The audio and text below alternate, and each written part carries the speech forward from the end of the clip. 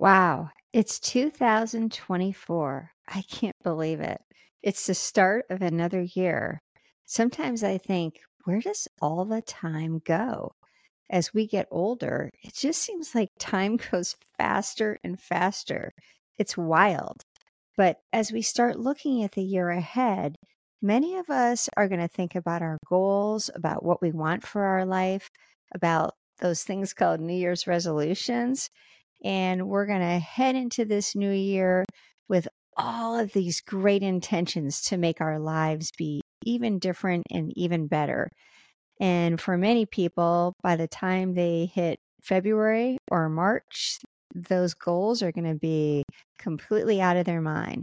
So today, I want to share a really easy thing you can do that can help you all year round to create the life you truly want. Welcome to the Great Sex Podcast. I'm Dr. Heather Englert, an executive coach and psychotherapist focused on helping you to strengthen your relationships and create the life you truly want.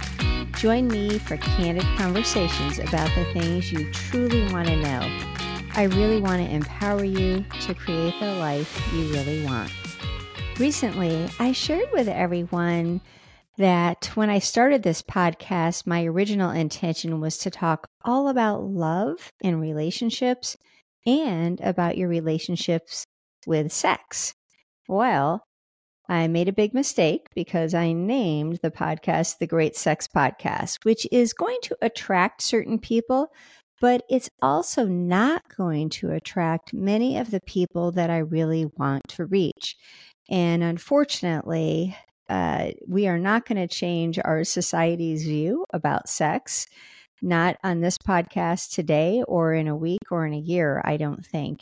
And if I want to keep the podcast growing, I think I need to change the name to something that is really more aligned with who I truly am and the kind of messages I want to put out into the world.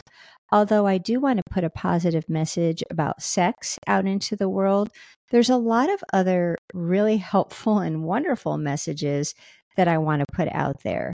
And they have to do with relationships. And when I say relationships, I'm not just talking about your relationship with your primary partner, but I'm talking about the kind of relationship you have with yourself, the kind of relationship you have with your partner, the relationship you have with family and with really close friends, with coworkers, and then also that relationship with sex. So I still do want to talk about sex, but I don't want every other episode to be an episode that's hitting you with lots of details about sex.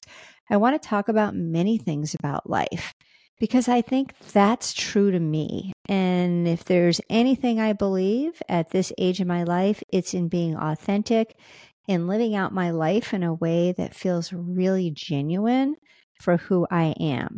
And I don't really like social media. And part of marketing a podcast is putting yourself out there on social media.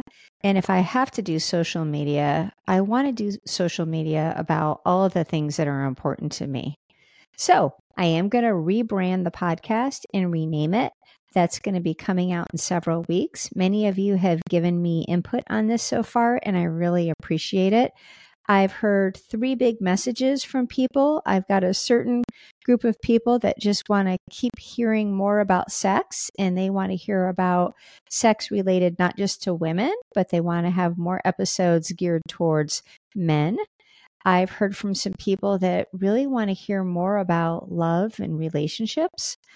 I've heard from people that want to hear about how do you have better friendships with people and how do you get along better with coworkers or manage your relationship with your boss or even your direct reports.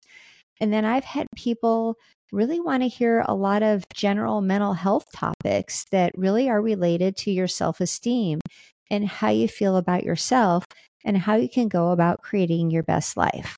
So the new podcast will hopefully do all of those things because those really were my original intention when I started, with the exception of the work piece. And as I continued to think about work, I loved working in the corporate environment. I used to work at Hallmark Cards and I absolutely loved it. So I would love to be able to share some of the things I learned about how to manage relationships at work, because it's really your relationships that will determine your success in many arenas. So thank you so much for listening so far. And I appreciate all of you that gave me feedback. And keep listening, because I think the podcast is just going to get even better. And I am so excited. I wake up in the middle of the night. I'm so excited thinking about this podcast and ways I can put some really good messages out there. So let's talk about today's topic. As we think about the new year, many of us really want to improve our lives. And so often we come up with some kind of goal. And usually it's a goal related to, I want to lose weight, or I want to get this new job at work, or I want to make more money, or I want to be a better pickleball player. Whatever your goal is, it's okay because it's your goal. And I'm not saying there's anything wrong with having goals. I think goals are killer. But for many people, setting a goal for the year just doesn't work. And they end up not proceeding with it and they give up by like February or even March. So they really never accomplish it. And then that ends up making them feel not very good about themselves. And if there's anything I want to help people to do, it's to feel better about themselves. So many years ago, I came across a blog post or something like that, and it was all about setting an intention for the year and doing that by choosing a word that represented what your intention was. And instead of setting goals, you really focused more on always keeping this intention or this word top of mind. So to explain this even better, the very first word that I ever chose was the word present. I wanted to be more present in my life. I'm a preoccupied person. I have ADHD. I'm oftentimes in my brain thinking about something or processing something. And even though I may look like I'm in the room with everybody else, I may be 100 million miles away. And I'm sure there's a lot of people listening that can definitely relate to that. Present was really important to me because using the word present helped me to stay more grounded in where I was and what I was doing. And I ended up using this word all the time to bring me kind of back into the situation, into reality, and to stop me from being distracted by my thoughts. Being present is kind of a mindfulness technique because many people end up spending a lot of their energy worrying about the past or worrying about the future, planning the future. And when you do that, or you're preoccupied in your mind, you really miss what's going on in the present moment. And you miss the happiness and the joy and the peace of the present moment. So this word, I think, was especially meaningful because of all those different things that it meant. And I religiously used this word for a year. I would be in the family room with my kids hanging out, and I would find myself starting to think about something. And literally, the word present would just flash in front of my mind, and it would pull me back into what I was doing with my kids. So for me, the word present was a really helpful intention for the year. Now, I've had lots of other words since then. I've had the word health. I've had the word peace. I've had the word slow because I am kind of always in motion and I'm very energetic, but I'm always doing 8,000 things. So for me, slow was a way of kind of slowing down and again, being present, but really enjoying the moment and slowing that frenetic pace of my life. Another word I had one year was relationships, and this one has really stuck. This one and present are probably the two words that have really stuck with me the longest because I keep thinking about them. So even though they aren't my intention this year, I still continue to think about them. So relationships became my word because I found myself working too much and I do have a tendency to be one of those people that works a lot. I'm sure a lot of people are like that.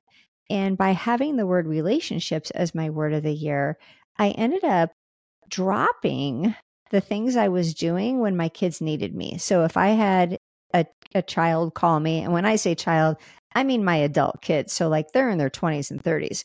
So if they would call me and say, "Hey mom, you want to talk?" or "Hey mom, you want to get together today?" or "Hey mom, we're doing this. You want to join us?" I would think about that intention for the year and that my word was relationships. And that meant building stronger relationships to me. So I would go ahead and stop what I was doing, even if I was working on some work, knowing that the work will always be there. If we live our life with work as our highest priority, then we miss out on those relationships.